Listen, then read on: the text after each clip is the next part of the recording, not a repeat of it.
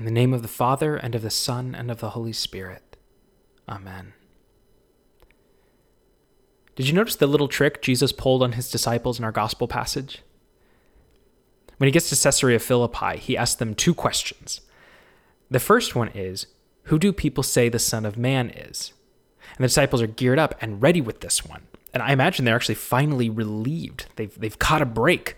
He's given them a question they can actually impress him with their answers to. And so they're basically stumbling over each other to give him an answer. Well, there's this one faction that says John the Baptist. It's popular, although the scholarly literature on this perspective is still somewhat new, you see. No. Someone said it's Elijah. You should see my cousin's take on it because he's actually it's like really careful and really nuanced. Wait, no. I've got some connections in the camp that's saying it's a prophet all the way. Jeremiah, most likely. I've got an article you absolutely have to read. But when he gets to the second question, you can tell it got awkward because he pulls the rug out from under them. He says, who do you say that I am? But you see how almost unfair that is? The first question is nakedly theological, almost an abstract conversation point.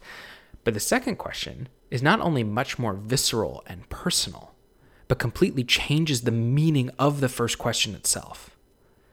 What do people say about the Son of Man? And what do you say about me? If we ever find ourselves forgetting how impressive of a rabbi Jesus was, today's gospel text should make it strikingly clear that he is truly among the greats. You see, this question is complex in many ways, and it's the locus and litmus of how we, the Christian, carry Jesus out to the world. Notice Matthew says that Jesus asked his disciples, who do people say the Son of Man is? And they said, etc., etc. But when he said to them, but who do you say I am? Peter alone is the one who has an answer to that question. And I think we have no shortage of examples of who the world thinks Jesus is around us. And we can easily list the different factions, their ideas, and their merits. And I think, like the disciples, there are two quick and easy temptations here. We can either rush into the heady enterprise of sussing out which one best squares with the evidence, and we can also try framing Jesus in those particular images. You see, to be sure, the claim that Jesus is or was a prophet wasn't a wrong answer. It's just not a complete answer. Or pinning to him the status of an agent of eschatological revelation in the vein of Elijah is certainly a true claim to make, but it's not a full enough explanation of who Jesus is. And likewise, it's so incredibly easy to look at the life and ministry of Jesus and begin finding how well he maps to our ideological or political preferences.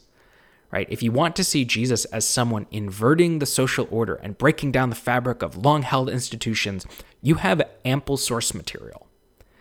If you want to see him as a harbinger of moral authority and abject commitment to the liberty of the human person and profound need for self-reliance and individual responsibility, you can cite verse after verse after verse in defense of that thesis. But both temptations err in the wrong direction because both linger on the abstract possibilities of the first question at the expense of the pressing and visceral consequences of the second. See, this is one of the most bizarre characteristics of the Christian faith.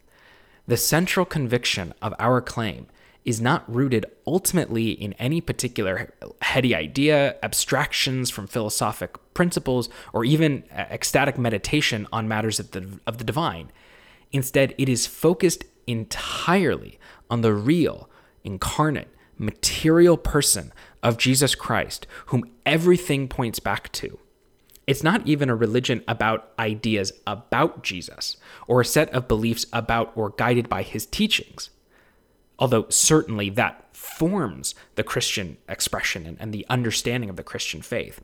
But the whole of the Christian faith stems from, is sourced by, and entirely references and points back to, and is led to the person of Jesus, in whom the God responsible for the entire world is singularly made known.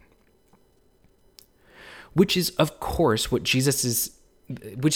entirely what Jesus' second question to the disciples is about. In asking them, who do they say he is not asking a new question at all, but instructively reframing the entire foundation of his first question. And it seems fairly merciful, too, when you consider that Matthew doesn't record anyone as having said, "You are the Son of Man." Right? Everyone, they have plenty of answers, but nobody bothers to mention, some people are saying that you're the Son of Man.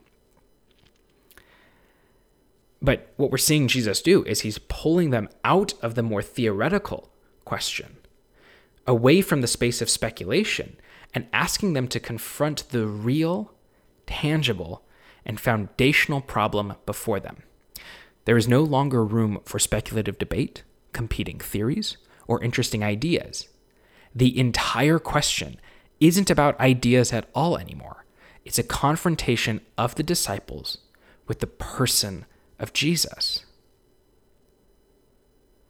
The fact that we find ourselves in a cultural moment so mired in ideological factionization means we need special grace to not fall into the same pattern the disciples did.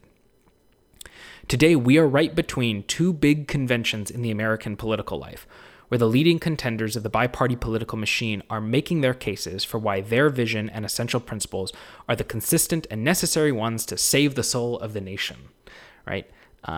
And in their appeals to the American Christian, they will, as they always have, try to articulate explicitly or not why their values and ethos are the best expressions of Jesus' teachings. The voices coming from our screens really want to bend the ears of the church to their faction by appealing to the convictions of the Christian way of living.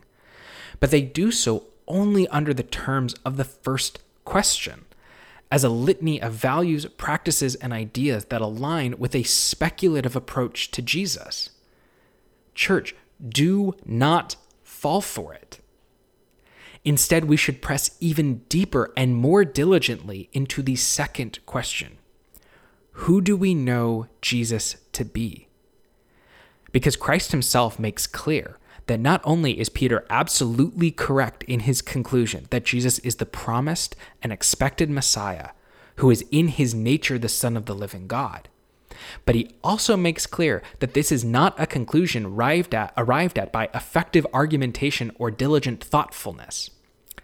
Blessed are you, Simon, son of Jonah, for flesh and blood has not revealed this to you, but rather my Father in heaven. The path to knowing Christ more deeply is one of revelation, and it's ultimately. We can't hardly begin to understand the question of what would Jesus do until we have confronted and experienced the person of Jesus himself. Anyone who would begin to offer an insistence on how Jesus would respond to a given crisis or social ill, who hasn't pressed wholeheartedly into the discovery and revelation of Jesus himself, should really be met with some healthy skepticism.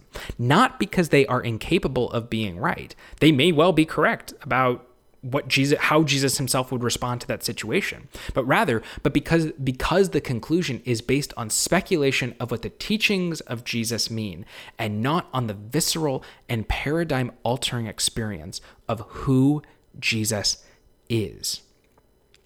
To go down the rabbit trail of the first question, of trying to measure all the possible theories and schools of thoughts about Jesus against each other, fails to address the more pressing and revelatory beauty of the second question of who we know Jesus to be.